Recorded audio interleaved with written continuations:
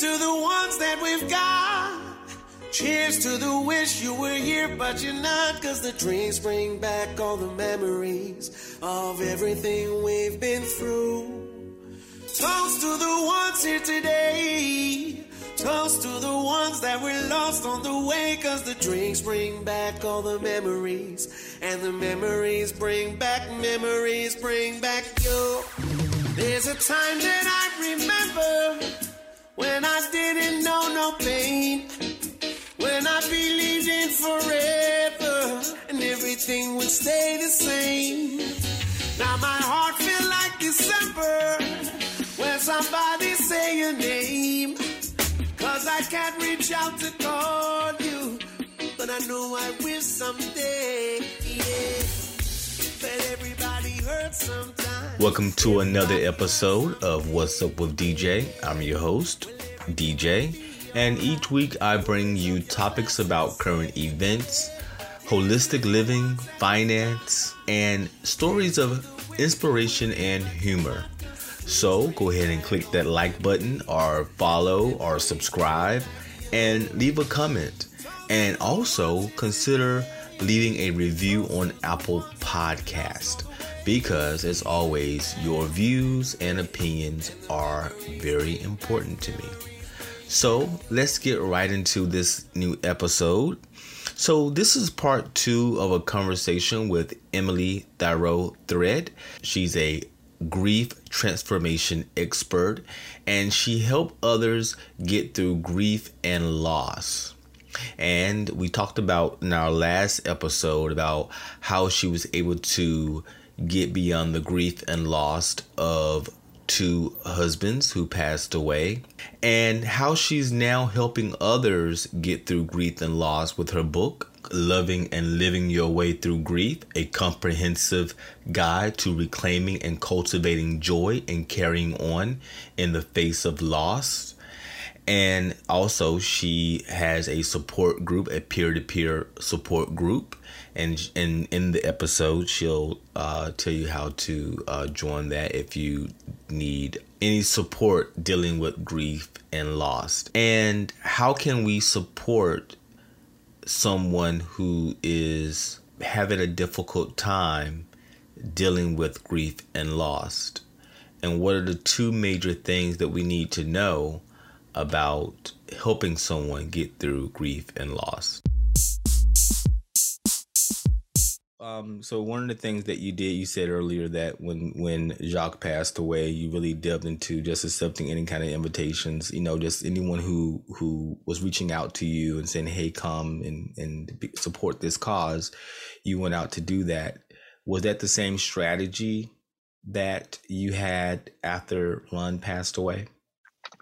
No, it was different after Ron passed away. And I think I learned a lot from experience that just sitting by myself and not doing anything didn't serve me after Jacques. I did it, but it didn't serve me. It didn't help me move forward. It didn't help me feel better. It didn't. So how long anything. was it? How long was it after Jacques passed away before you had the aha moment that you was going to get up and start doing stuff? It was about 11 months. 11 months. It was 11 months. 11 months before you. So you knew this time, don't do that. Don't sit home and do nothing. Yeah. And I also knew that it was very important for me to take care of myself.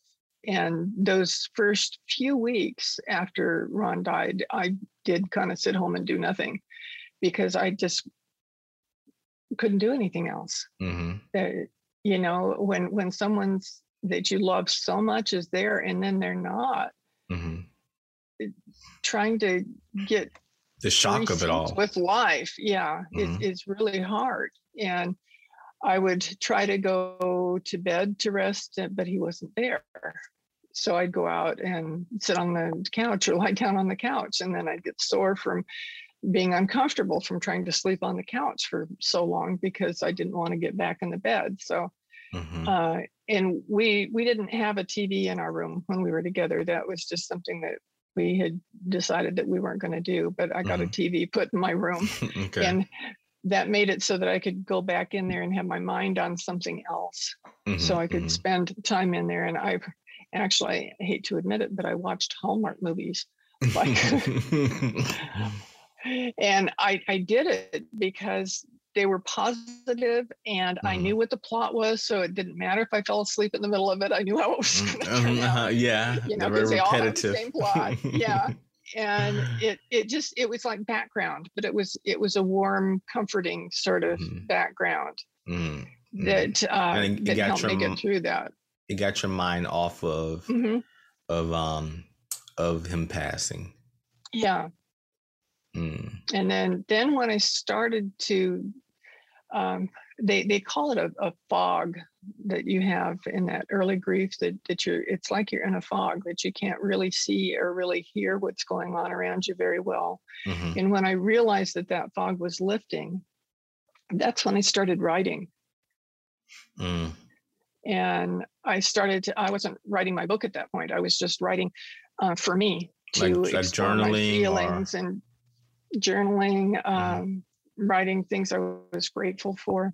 A gratitude journal. Oh yeah, I started that after Jacques died and never stopped. I've done that every day since. That really helps keep things in perspective. And then the thing that I found that helped me the most was to write letters to Ron. Because that way I felt like, even though he wasn't in the room with me that I knew of, you know, I could express to him my feelings and what I would love to have been talking to him about. And it was really cool. And it came to a point one day after I'd written a letter that I decided to write a letter back from him to me, because I'd heard of people doing that you know, writing exercise before. And it was beautiful. It was So let me try to understand correctly. So you, of course, journaling is I journal myself, and I think journaling is just it's my therapy basically. And so you began writing letters to your spouse who had passed away, and you know, to relieve some of that stress and you know, the word for trying to deal with losing someone. And then not only did you write letters to him, because, you know, to the one who passed away, but you wrote letters as if he was writing to you as well. And what was that like? It was incredibly powerful. Now, it's one of the writing techniques that I teach when I'm teaching people to do writing through grief, and they always love this exercise, and they're always surprised by the exercise. And I can't tell you who's writing that letter and the letter back. You know, some people say it's God. Some people say it's the person who died. Some people say it all comes out of your mind and what you know and what you've experienced. But I can tell you that wherever it comes from, it's comforting, because it's good, beautiful things in that letter generally. I had one woman who wrote a letter to her son who died a long time ago, and she said he answered questions that she didn't have an answer for after he died, because he died with those answers. But in the letter, he answered the questions, and she really felt that they were true, that that had to be what the truth was, and she was grateful to finally recognize that. It sounds like it's a healing that happens through that process. Yes. So, I mean, to me, that's a beautiful exercise. When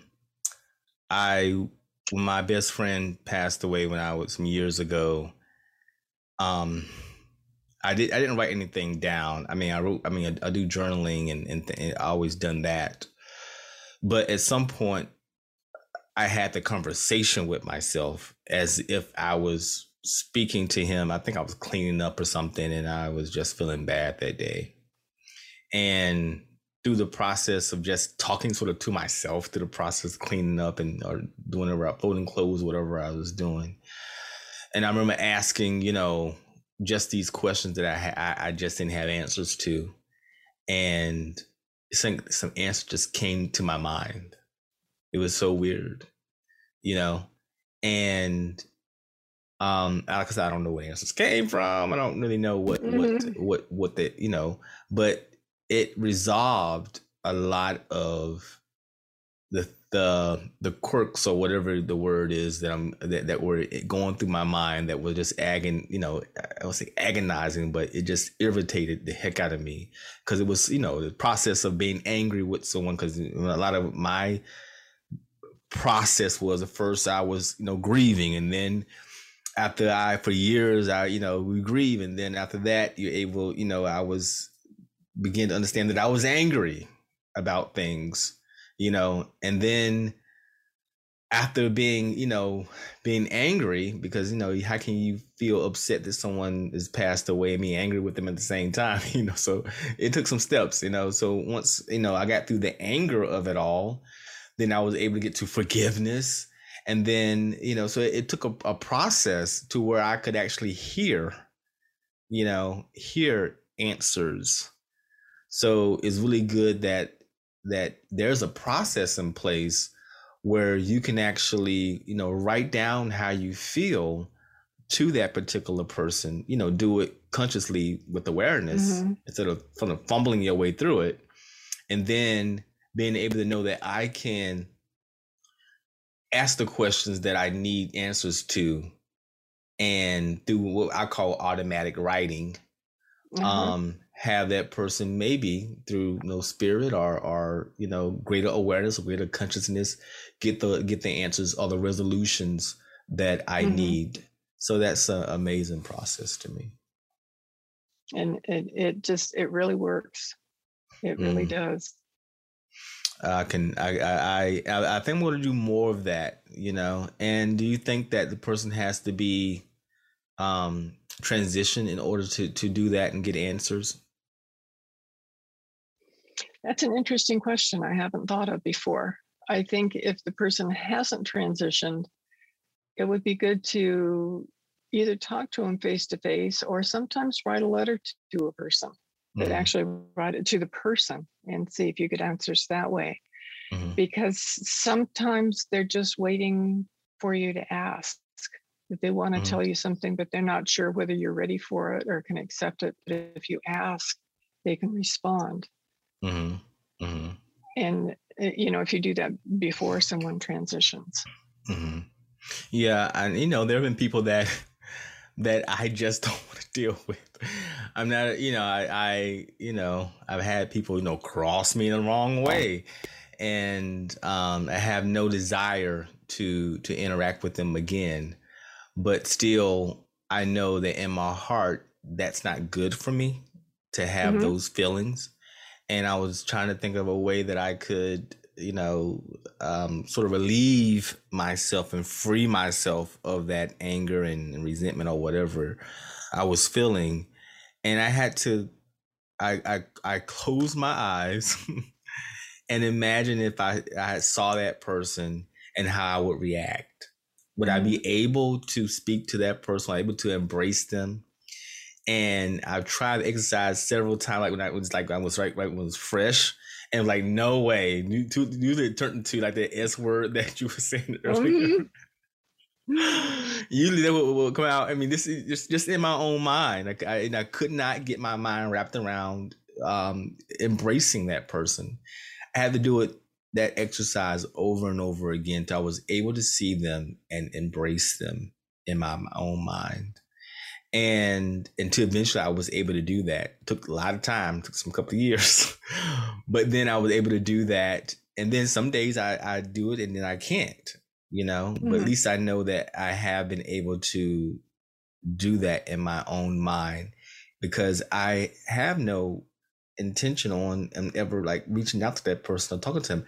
But I do know if something happened where I had to run into them, or I saw them in the street or something, I know that there's a part of me that will be able to embrace them if that was the situation, that it wouldn't be me in the street cussing them out.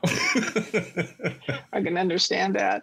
I had a person once who did some things with business that I was working with that were hurtful. I mean, really, really hurtful toward me. Mm-hmm. And I had tried to talk to her at the time, and she thought she was absolutely right, and she was absolutely wrong. Mm-hmm. So I realized that I wasn't going to be able to deal with her face to face. So I started writing about it.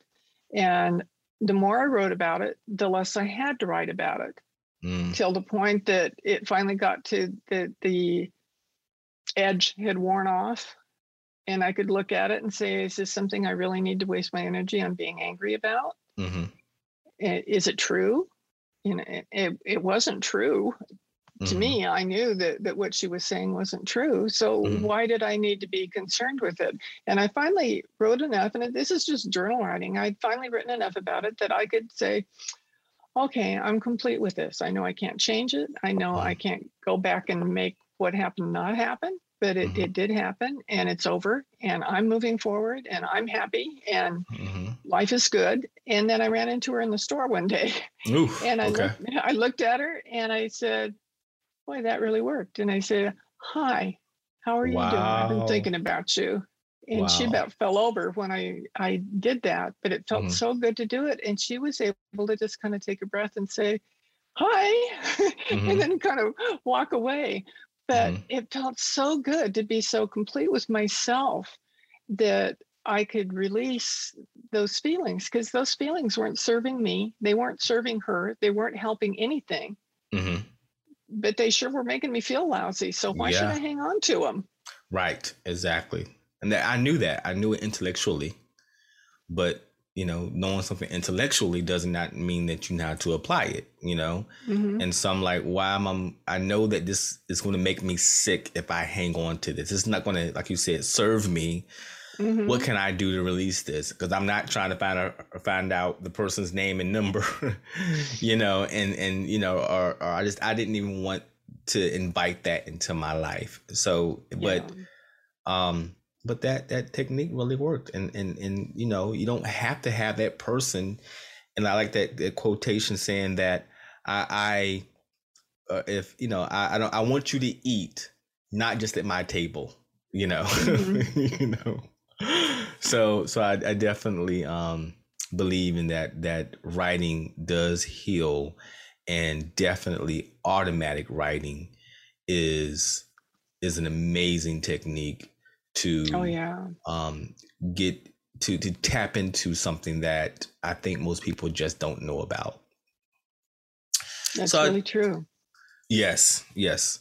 And I want to get to your book, Loving and Living Your Way Through Grief.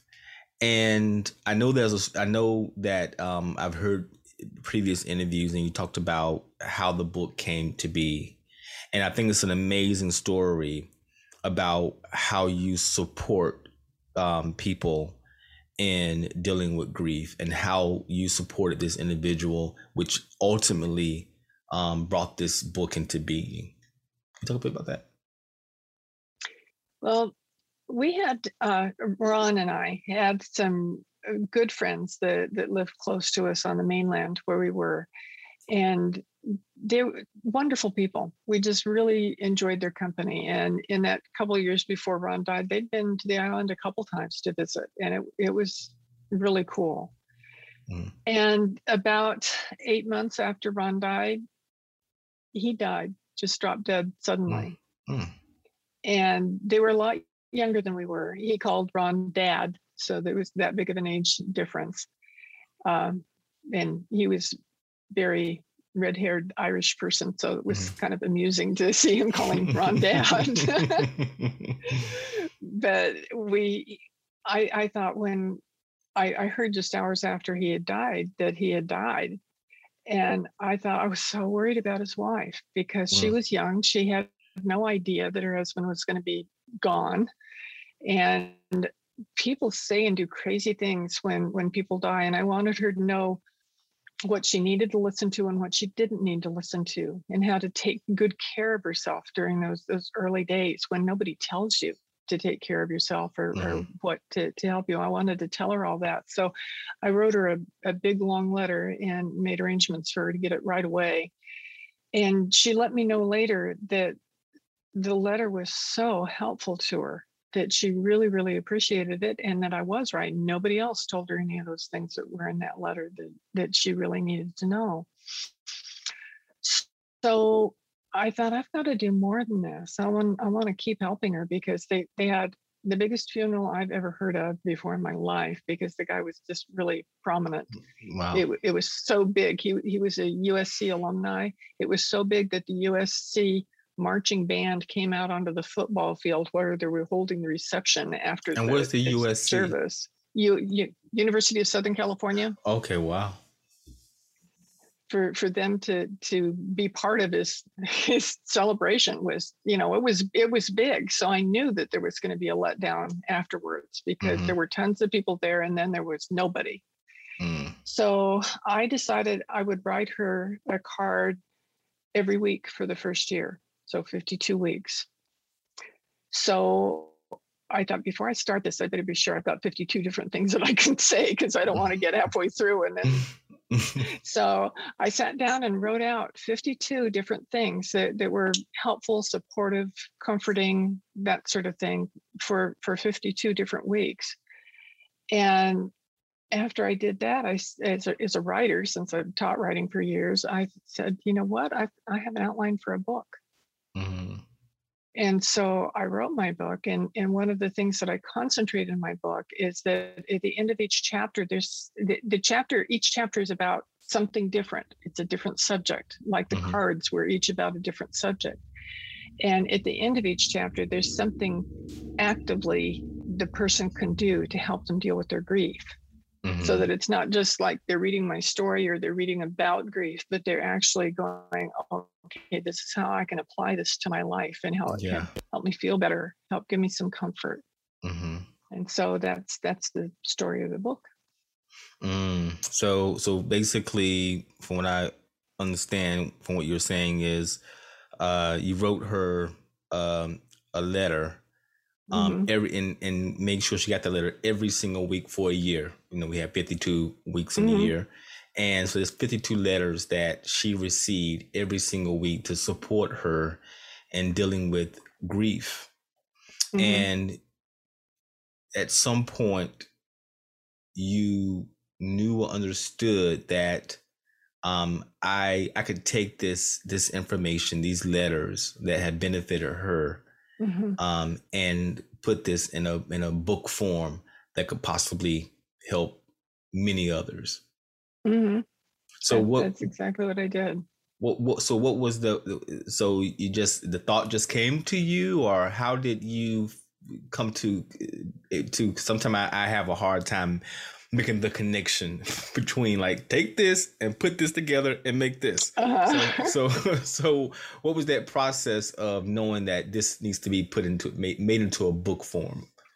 Well, what I wrote to her were actually cards. I made these like greeting cards that on the front, they'd have a picture that I took someplace here on the island, because I'm always taking pictures with my iPhone because it's so beautiful here. And then the content was, then the content was on the inside of each one of those. And I had told someone about what I was doing, and she contacted me and said, I've got somebody I really need to send something like that to. Is there any way that I can get those cards from you?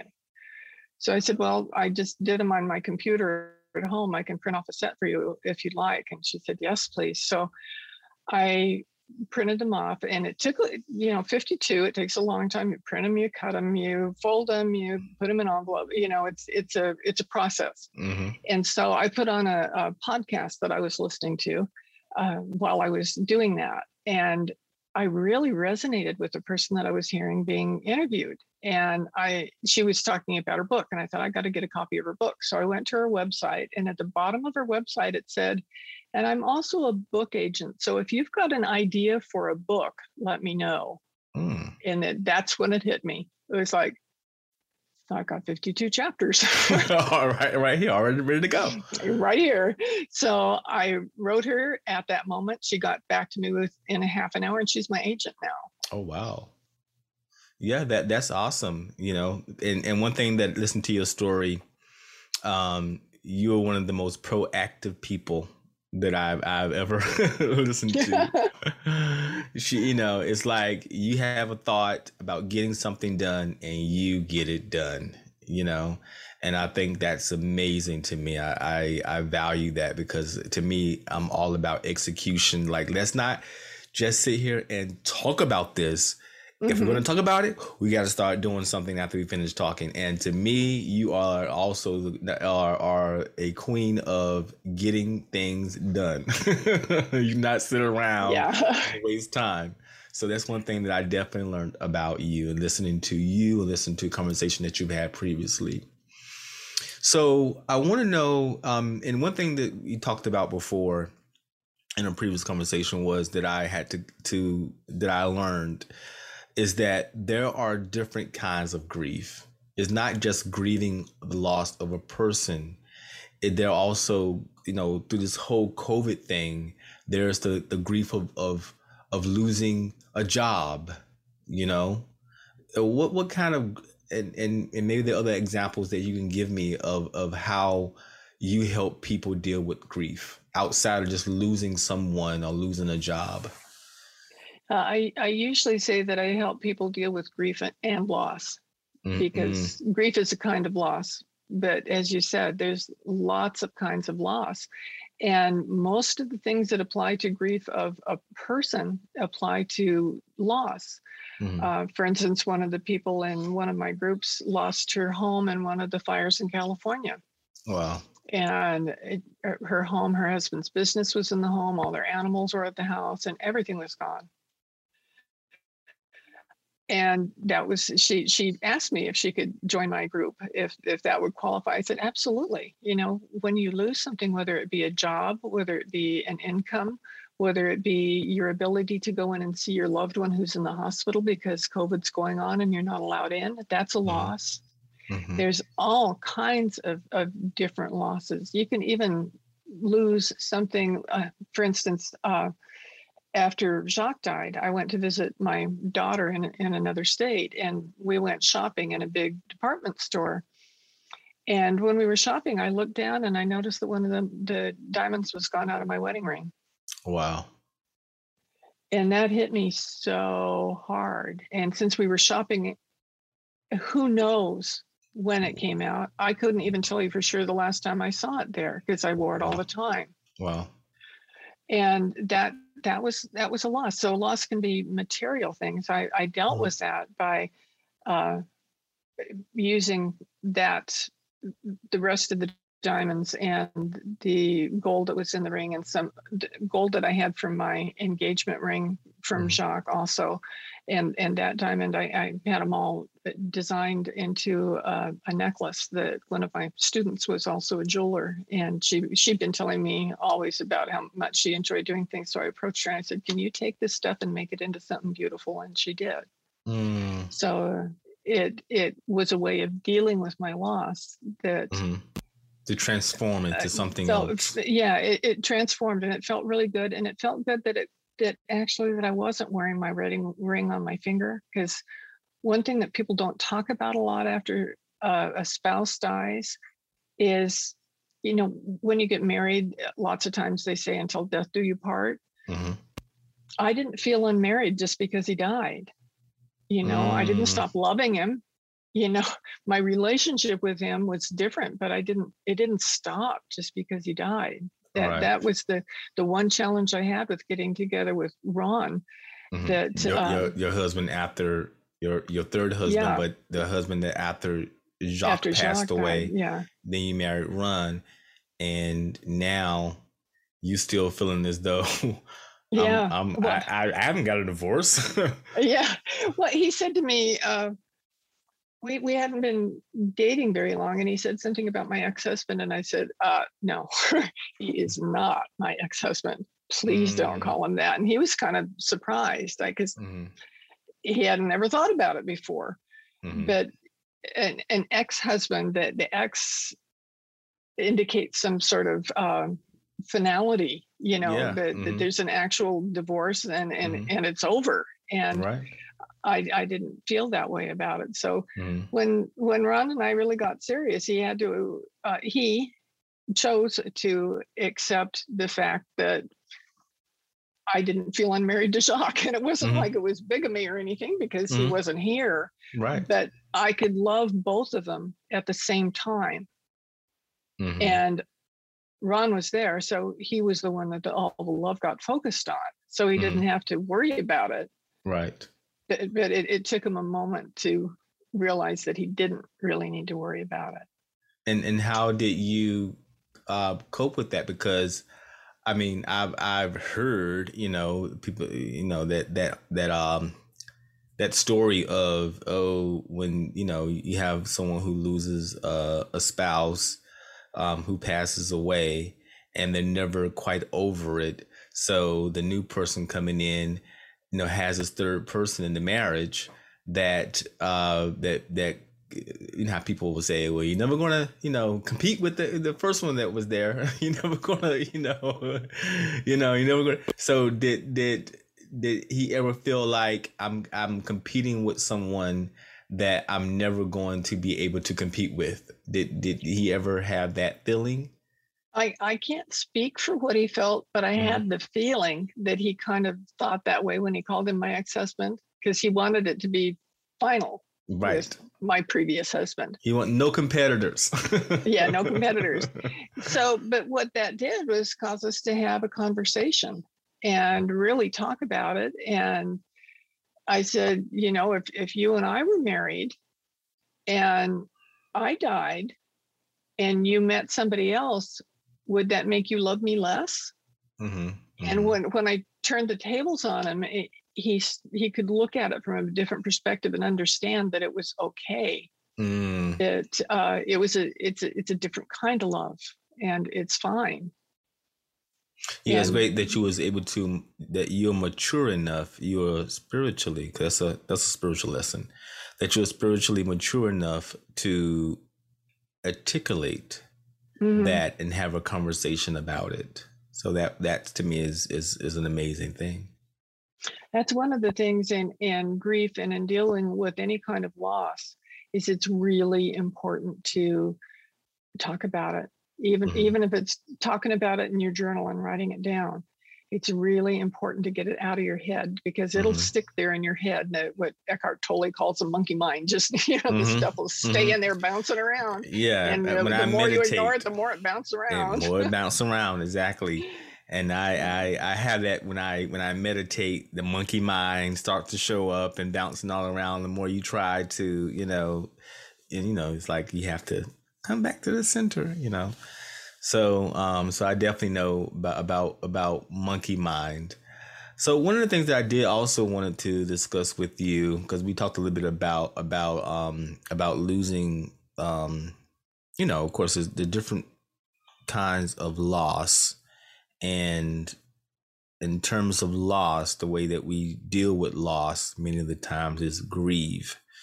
And we discussed that there are many different kinds of loss, not just losing a loved one, it's losing a job, losing a house, losing a diamond, losing a friend, losing a shoe. There's different kinds of what loss in terms of the value that we place on it is what we're dealing with, and trying to cope with how we're going to move forward without the thing that we valued. How can we support a person properly who is grieving? Love them anyway. I know that sounds kind of flip, but it's not. The more you deal with things with love, the easier it is to find the ways to deal with it. If you really love somebody, you can see what needs to happen. For instance, if a friend of yours has suffered a significant loss and you're able to visit them and they're not talking, that's okay. You can say, I'm happy to just sit here and be with you and let you know that I love you and I'm here. And then just sit. So you kind of need to take your cue from the person that you're dealing with. If the person is sobbing terribly, don't get up and leave the room because they're crying and you can't handle it, but go over and hold their hand, put an arm around them, give them a Kleenex, do something like that. You don't have to talk to them. Please don't tell them that they'll get over it. Please don't tell them to stop crying, but be helpful and supportive and deal with it with love, whatever it is that you choose to do. And again, it sounds trite, but love will lead the way. If you allow it to, you'll know what to do. You love them through it. You know, and I think that's important, in, you know, because it sounds like showing them compassion through it, and not pushing them.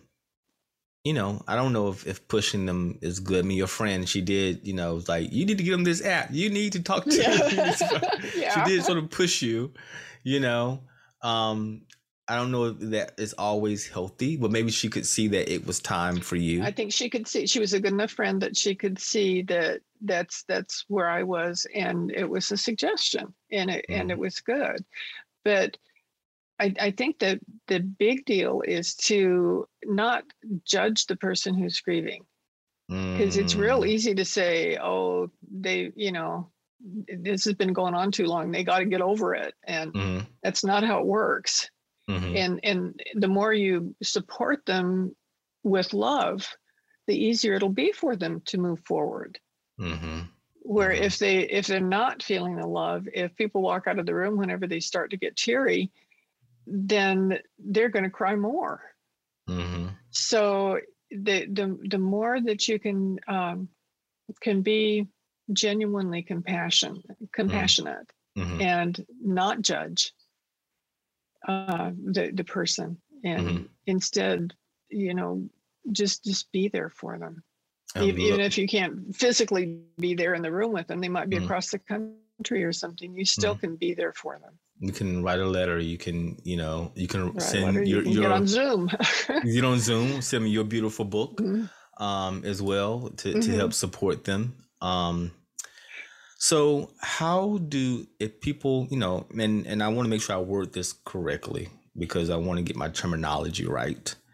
So let's say I'm grieving personally through loss, or whatever that loss is, or I know someone who's grieving and who is struggling with loss. How do I get in contact with you? How would I even advise that person to say, hey, I can see that you're struggling with grief. I can see that this is kicking your butt, you know, for lack of better words. How do I say, I know someone, or I know a support group that can help you through this? Well, one of the ways you just mentioned is give them a copy of my book. It's a lot better gift to give to someone grieving than flowers that wilt and die. You know, if you give them the book, then they can use it when they need it, as they need it. That's a good way. Or you can say, I've heard about this, like my new group that I have that's called the Grief and Happiness Alliance, that it's an online group, and where people can go every week, and they'll write some through grief, they'll make friends with the other people in the group, and they'll have happiness exercises every week. So you can say, I heard about this really cool program. This is the address, the URL for it, and if you're interested, do you know, that kind of suggestions.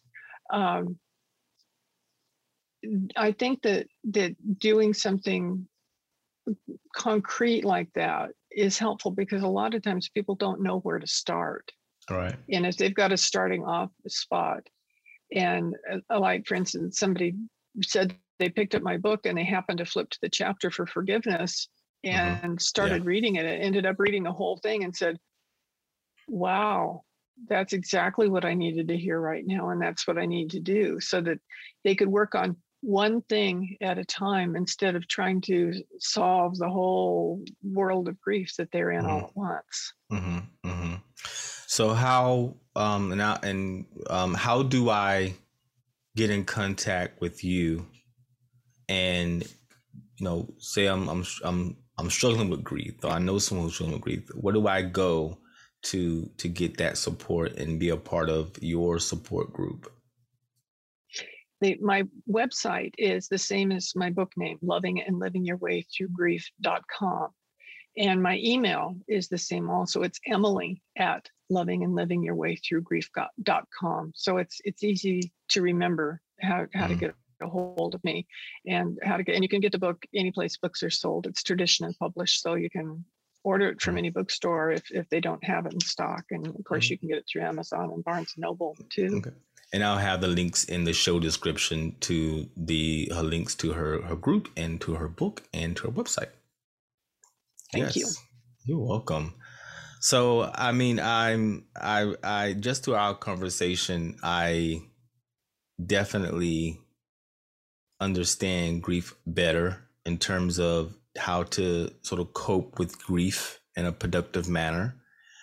And I'm glad that if I have someone who's struggling with grief, I have some place to send them to. I can say, you need to talk to this person, need to read this book. There's a peer group available for you to deal with grief. Because we're like, I'm not seeing a therapist. I'm not crazy, and for those type of people, I think this is more approachable for them, where they feel as though I can get the support I need without challenging any of my beliefs, So I think that's something big. Go ahead. Well, it's the advantage of having peers, because they're people that are in the same boat that you're in, might be from different circumstances, but they're dealing with loss, so they can get you in a way other people can't. Yes. Well, I thank you so much for being on the show. And again, I mean, I feel like I understand myself in terms of, me dealing with grief. I think that I'm glad that I can, again, that's a big one for me, being able, because I know people who are grieving, and to be able to know that I can offer them something. I offer them a book. I can offer them a support group. That makes me feel better, that I am not sitting there going, I hope I'm saying the right thing. I don't want to say the wrong thing. I know now that, as you were saying, love them through it. I love that expression. Love them through it, and don't judge.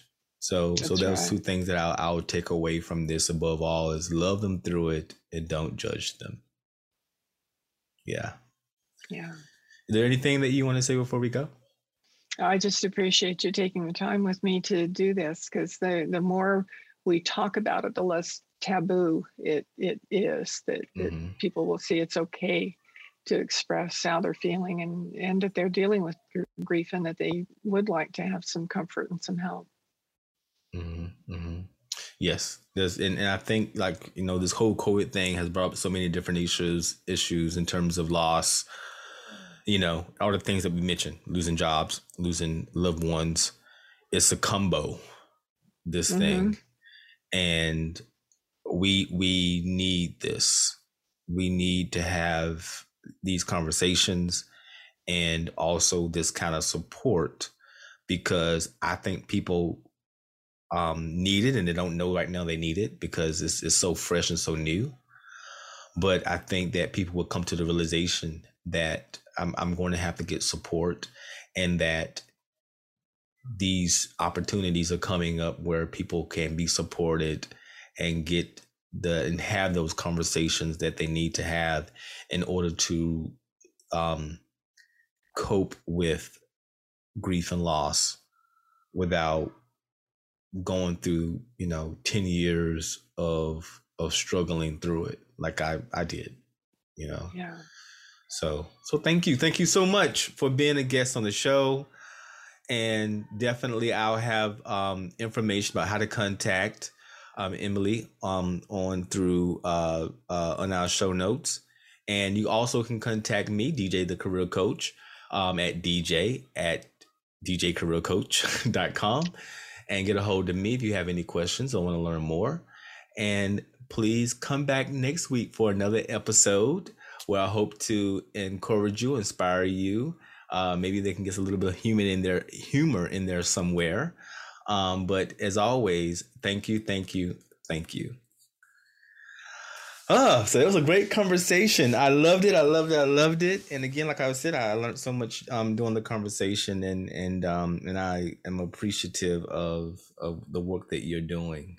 And I'm so glad that you're adamant. I mean, I was online looking at interviews, and I do that for every guest. I try to find as much as I can about that person. There was so much work that I saw that you're doing to support your book, and I'm glad that you're doing it.